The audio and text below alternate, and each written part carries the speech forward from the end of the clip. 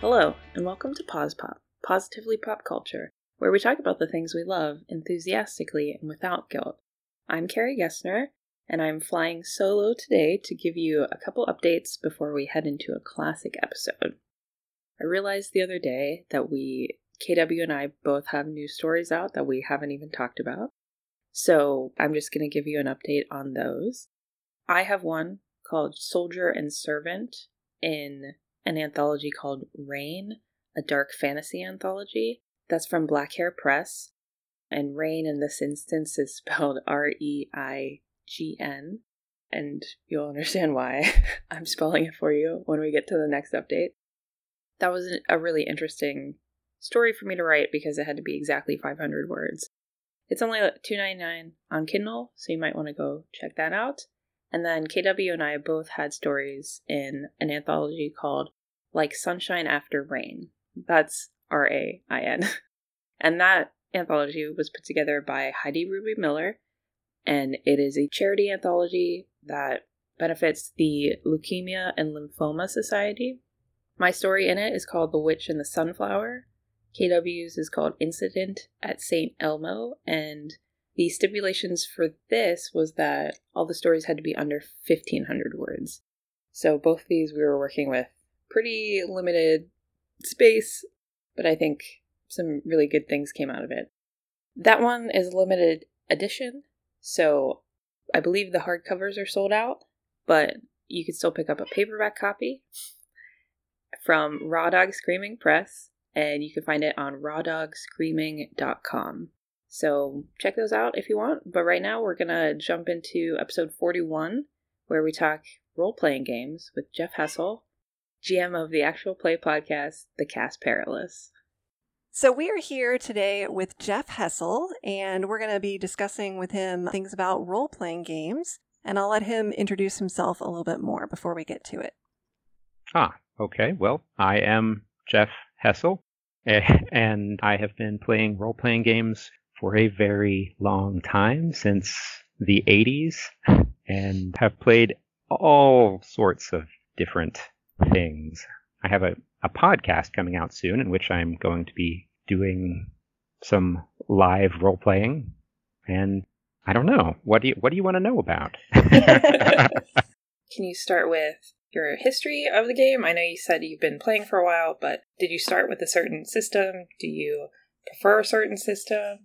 Well, long ago in 1980, I believe, I got the Dungeons & Dragons basic set for a Christmas present, I believe, and so I started playing that. Before I really even had friends to play it with, I would read the books obsessively and sort of go through little adventures by myself.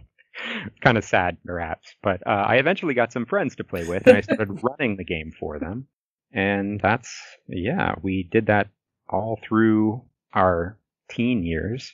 And then I just kind of kept playing lots of other games beyond that. I mean, there's many different editions of that one now, and I kind of followed through most of them.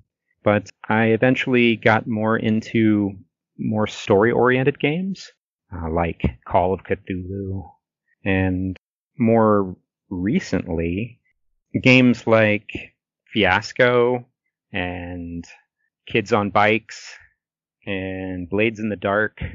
There are so many. What attracts you to role-playing games? What do you like best about them? Well, that would be the story for certain. The characters, the character development, telling a story as a group. It's best when everyone is kind of involved, not just a game master telling a story, but to have other people contributing and kind of group storytelling. That's the greatest part of it.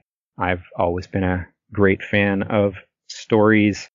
I mean, originally in fantasy and science fiction, but then it's, branched out into any number of genres.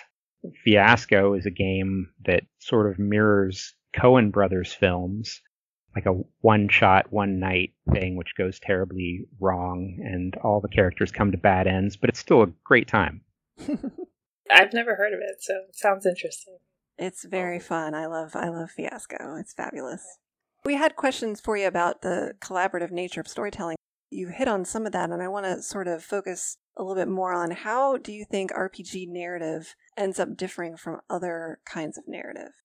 Well, I guess I would say it's, in terms of storytelling, it's free form. Nobody really knows for sure where the story is going. I mean, the game master does have a general idea, but the players never ever take it in the direction that you would expect. And so it's usually a surprise to everyone involved. And that's the greatest part about it, is the spontaneity of the story, I think. I guess it's a little bit like improv. I was going to just say, yeah, you're doing improv, but it's not comedy based. Right. Necessarily. It could be. It certainly could be. It frequently is. But it can also be, really serious. I've actually been known to get a little choked up. I mean, it gets kind of emotional. So, yeah. It's awesome storytelling. Yeah. So I don't think I've told you about my background in RPGs, which is very, very limited. I've wanted to play for a while, but it's tough to get a group together who can do it every week or at least at regular intervals. So finally, I'm in a game right now, and we're like 2 months in, so we're like going okay, we're doing okay. So for me, who is very, very new to this, I really didn't understand before that it is this sort of collaborative storytelling. And although it's very exciting, as an author, it's also a little bit scary because as a game master, how do you deal with, your players going in a completely different direction? How do you, if they need to find something for the story, how do you circle them back around? Or just how do you relinquish control of the narrative, I guess? Yeah, I find that very frustrating myself, so yeah. Is that why you're a player and not a game master? Yes. It's a very difficult thing to allow your players to do whatever they want and to not have the story on the rails, so to speak. Players tend to hate it when they feel like the story is predetermined. Mm-hmm. They don't really have any agency. And so you have to be able to just find a different way to get to that really important thing. I mean, you have to be able to just put it somewhere else. And the art of being a good game master is to be able to adapt, I think. Because, the players will always do that to you every time. And that kind of spins off into a question I had about maybe both level of preparedness and also the pros and cons of pre-made adventures. My one and only GMing experience was a pre-made adventure, and because I didn't write it, I didn't feel like I had control over it. And so when my players did stuff that was really not getting them to where they kind of needed to be to conclude this, like basically trying to be a one-shot, I didn't really know how to best get them back on track. And they did have a level of frustration. So do you tend to not use pre-made adventures because of that problem? I will use pre-made adventures, but I usually make them my own. I never stick to it 100%. Okay. Just because, I mean, you usually have to kind of wrap it around the characters that you get anyway, unless they're pre-made characters too, and it's just designed specifically for them. But you still never know what they're going to do, so you have to be able to change it. Sometimes it's even better. I mean, what you come up with spontaneously can definitely be better than what was ever intended for the adventure. So that's what I try to make happen. Again, as a beginning player, I think pre-made adventures can be really, really useful for people who are just starting. So if there are listeners out there who are a little bit intimidated by the sprawling nature of the rules, I think it's absolutely a thing that you can do, that you can get a pre-made adventure and kind of go through it with a couple of your also newbie friends. Mm-hmm. So, yeah. Sure. And in regard to rules and the sprawling nature thereof, I definitely prefer a rules light approach in which there are a lot of people out there who are sort of slaves to the rules, but I like to wing it much more. I like to just maybe come up with a percentage chance that they might be able to succeed at something and have them roll that. Or, if it's something that I don't know the rule for, you just make it up. So you never really have to play it 100% by the rules if the story is the most important part to you, Mm-hmm. That's a good point, because I think that with games that have a really high level of combat, that can become like a big portion of the session of just figuring out, okay, well, how do we do that thing? And it can get really difficult. I really like a high level of negotiation and personal intrigue. Yes, me too. But combat is fun too. It's just how maybe to balance, if you've got a group of players where you've got some people who really like that personal stuff and some people who like combat a lot, how do you kind of blend that group well? Yeah, it's hard to please everybody. It really is. I mean, the best that you can do is try and throw in a little something for everyone, I guess. But I tend to think that a role-playing game versus a tactical game or a war game. I like minis, don't get me wrong, with the miniatures and all that sort of thing. But I think that exact movement and stuff really kind of takes away from the storytelling. Yeah. So, but I do know a lot of people who that's their favorite bit. So, I don't know what to suggest to except to find a group that is mostly on the same page. Maybe. Yeah. That's not always easy. Are you using minis in your game, Carrie? No, because we're online now. Oh. We started in the pandemic. That's okay.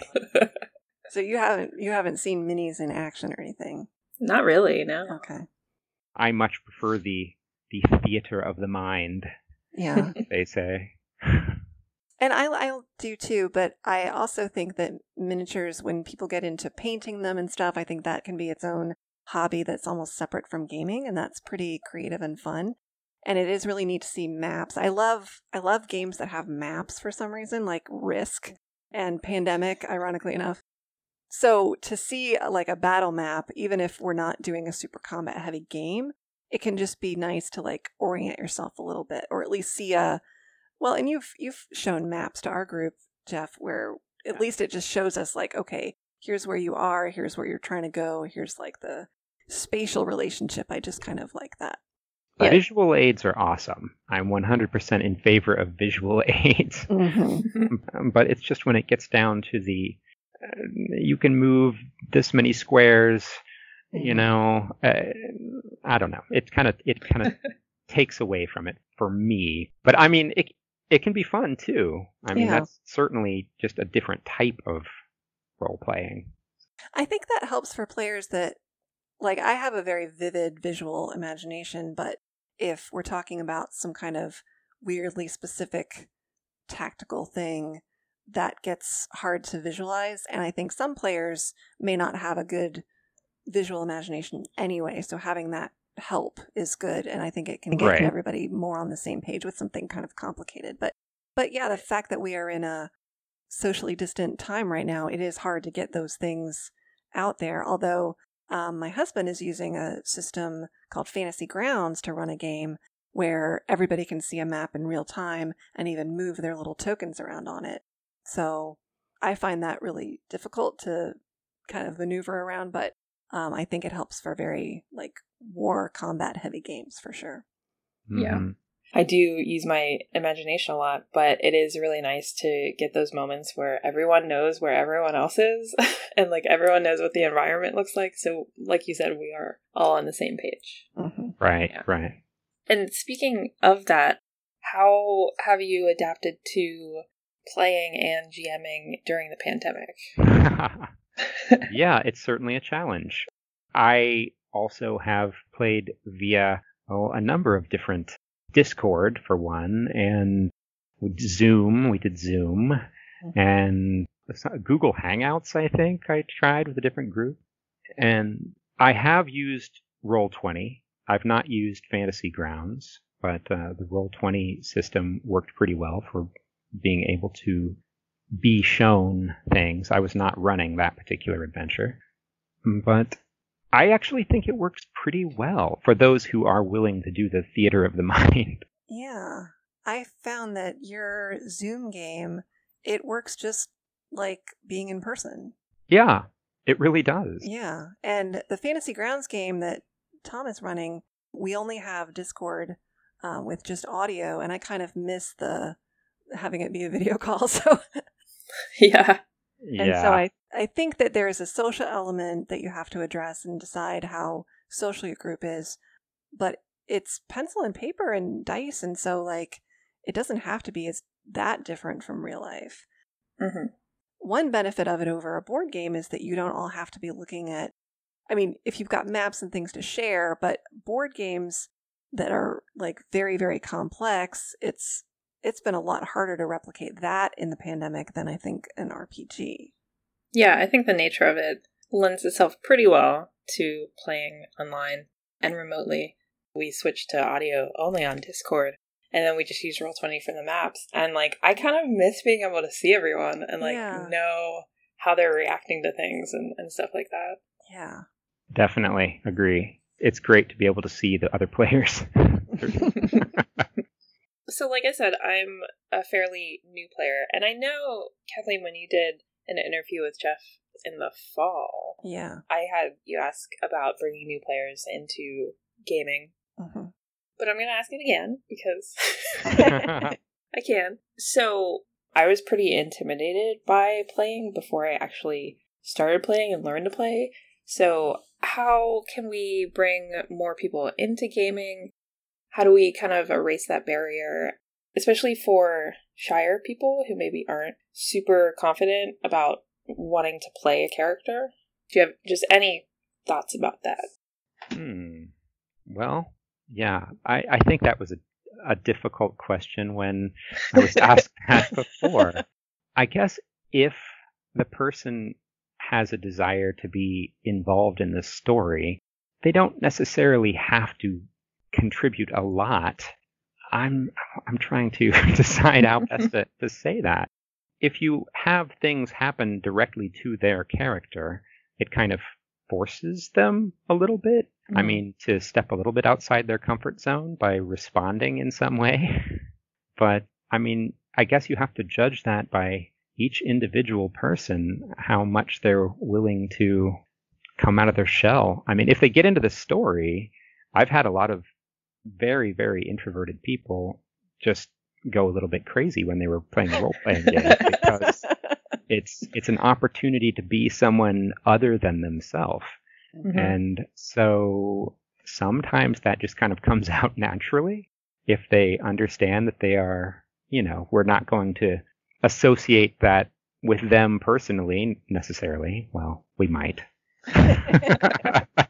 Yeah, I don't know that really answers your question. It was less a question and more just like trying to get a discussion started because, I mean, I just think about it a lot because I am a recent player. So, yeah, I was just thinking about how I can get people like me into it who thought about it for a really long time, but haven't taken that jump yet. How did you get into it? So, I became friends with a colleague at work. I knew that she played Dungeons and Dragons, and I was kind of like, can you help me make a character? She walked me through it all. I was like, this is what this means, that's what that means. And then I asked her if she would DM for us, and then I tried to get a group together a year or so ago, and we played for a couple weeks on and off, and then it kind of fell apart because we were all on different schedules. And then now I got another group together, and because we're online, it's a lot easier. We don't have to meet up in person or anything, and she's still our DM. So it was really having that personal connection, having someone to be like, hey, can you just show me what this means, what these rules are and how you play, basically. Mm-hmm. Sure. That makes sense. Yeah. I'm glad that you're enjoying it now, though, mm-hmm. right? I mean, you really are. Took a little learning curve, I guess. Yeah, there's a bit of a curve. Well, there's also all kind of different games with all kind of different levels of rules. Some are extremely rules light, and those might be easier. It's just like playing pretend, Yeah. like Fiasco, the one that I'd mentioned before, doesn't really have much in the way of dice rolling. Right. Well, and here's a big secret. I don't ever really, like, I will read them a little bit and I'll read them as needed, but I do not really know the rules of any of the games I've ever played. Okay. That makes me feel a little better. Much to the chagrin of my GMs, I'm sure. But it's the kind of thing where I think you don't always like super need to know them. You need to understand how they work generally, and you need to know where to go look them up. It's kind of like high philosophy. You don't need to memorize every philosopher, but if you can at least understand where do I look that sounds familiar, let me look that up in the index. It's kind of like that. But other players feel very differently and feel like they need to really, really know the backwards and forwards of the games they're playing. Yeah. So, do you find that frustrating in a player, Jeff, if they take that approach? Well, again, I like things rules light. So, I mean, if they're ignoring me, that's one thing.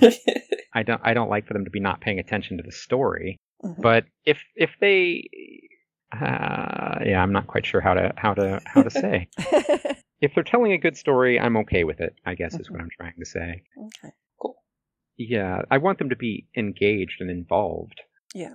But, I mean, they don't have to know the rules. Usually, I'll take care of that part, and I'll say, well, no, just roll a d20 and tell me what you get. Yeah. And it's fine. I've played with you. That goes just fine, doesn't it? Yes, and I think too that as you go, you do pick the rules up a little bit more. And certainly things that I've played multiple times, I do know enough of the rules to get by, and could even probably GM something with just some refresher. But I think maybe that's another thing, back to Carrie's other question earlier, is like getting a person who may be a little bit intimidated by gaming into it, to let them know this is not like just a very complicated board game where you have to memorize the rules. This is a thing where if you're just a player, other people will help you. Mm-hmm. Yeah. I think one of the biggest priorities in gaming, in group gaming like this, is maybe just to make sure everyone is comfortable. Mm-hmm. So, you can have people who are really into the rules and people who aren't, as long as you maybe tailor the experience for them a little bit. Like, I want everyone to be having fun, so if I ran a game and I was telling Kathleen that she had to learn the rules, I don't think she would be having fun, right? Probably not. But if you told me that, and you said you really need to make sure you have your own copy of the rule book and at least be willing to look things up, if I knew that going in, I don't think I'd be, like, failing. I just would be looking things up. It's not like we're not testing people. It's not an exam. So. Right. It's fun. It's fun. It's storytelling. Yeah. Yeah. I have never really run anything for a group of people that I didn't know at all. Like, say, at a gaming convention or something where you just have random people show up. I can't imagine doing that. Yeah, that terrifies me. Yeah, that would be so hard, because I think I always tailor it to the people. I can't imagine doing one having no idea what their reactions are going to be. Now, I know people who have done that, though, and it's a skill. Maybe that'll be another later segment of discussing how do you run a game with strangers, but I do know a couple people who have done that and done it fine. But I feel like they've told me afterward, like, oh, that was stressful. Oh. But, it goes how it goes. It's one thing that's a benefit of that is you do get different, I think people stay a little bit more focused if they don't know each other, just because the only thing you have in common is the game.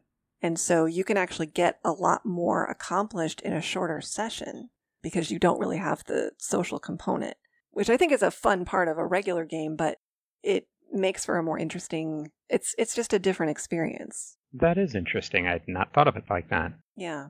Because I played some as a player, just gone in cold of something that, they give us just the bare minimum of rules to know, and we've got an hour, and we end up getting a lot done. It's crazy. Yeah, there's a whole lot of table chatter, you might say, that goes on in a typical role-playing game that maybe you wouldn't get in that situation so much. Yeah. Interesting. Maybe I'll have to try it sometime. Try it.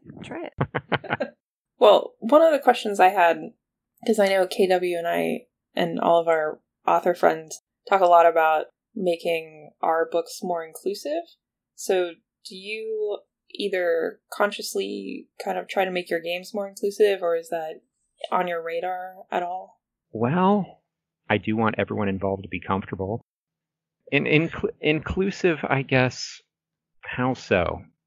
Well, in terms of, so a lot of RPGs, or at least like Dungeons and Dragons and things in that vein, are sort of based on high fantasy and things like that, which are traditionally genres that, are very white and male heavy, right. Like for NPCs, or just encouraging your players to create characters who might be different in different ways, just something like that.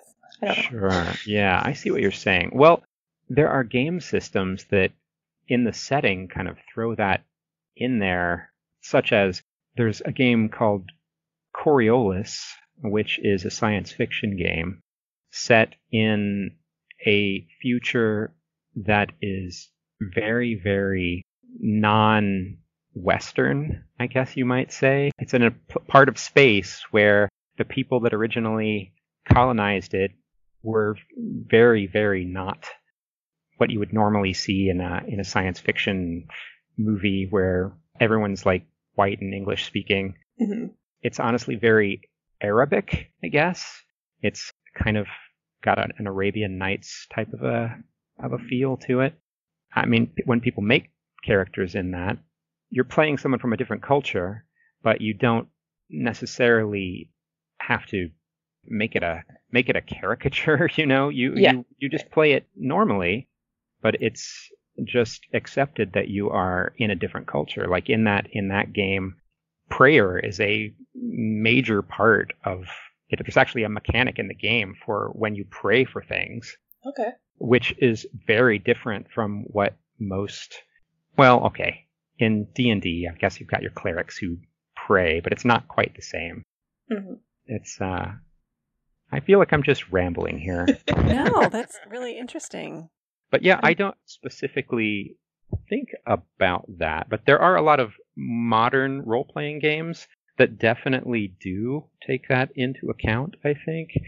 Like Kids on Bikes, for example, there are like different play sets. I guess I should give you a tiny bit about that game. It was designed to replicate like 80s like kids adventure movies, like Spielbergian type of adventure movies. But then there are these play sets in the back of alternate ways on playing it. And there was one of the play sets was actually called Dads on Mowers. I kind of wish I had it in front of me, but it definitely took different orientations into account, I guess you might say. Yeah. I've not played that specifically, but just the fact that it was an option, I thought was awesome. Yeah, that's cool. That's cool. I definitely did not mean to put you on the spot or anything. But you've mentioned Kids on Bikes and Coriolis and Fiasco. So are there any other game systems that you would recommend or that you really like? Oh, sure. Probably my all-time favorite, the one that I've played more than anything else is Call of Cthulhu, which is, of course, based on H.P. Lovecraft's writing, which is a whole other can of worms, Yeah. But, you make the game what you want it to be. It doesn't have to. It can be very, very inclusive. Actually, I'm thinking of a supplement for Call of Cthulhu, which I kickstarted called Harlem Unbound, I think, which was actually set during the Harlem Renaissance. Oh, cool. And in that, it was about a very different perspective on the mythos. And that also brings to mind a book. I know that this is a role-playing podcast, but the book Lovecraft Country, which they're basing the TV show on, was wonderful. The way that they took a rather prejudiced worldview and took it from the direct opposite perspective and made it awesome.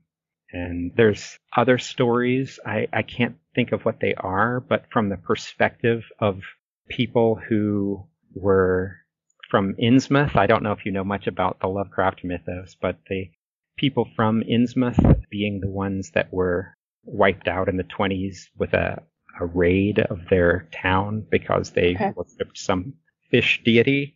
And there have been these stories. Oh, I feel like I'm going to have to look it up, or you might mention it later. But stories from their perspective, as a marginalized people who were put into camps after that. And it very much parallels Native Americans and reservations and things. And I thought that was very interesting, actually.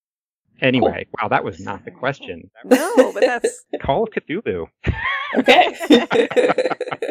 If you want to tell a good horror story, there's nothing better than that, I think. Not everyone's into that, but I definitely am.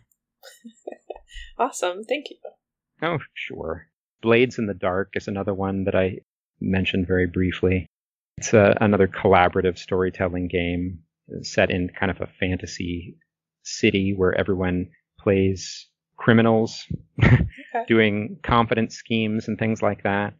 Different kind of fantasy for sure.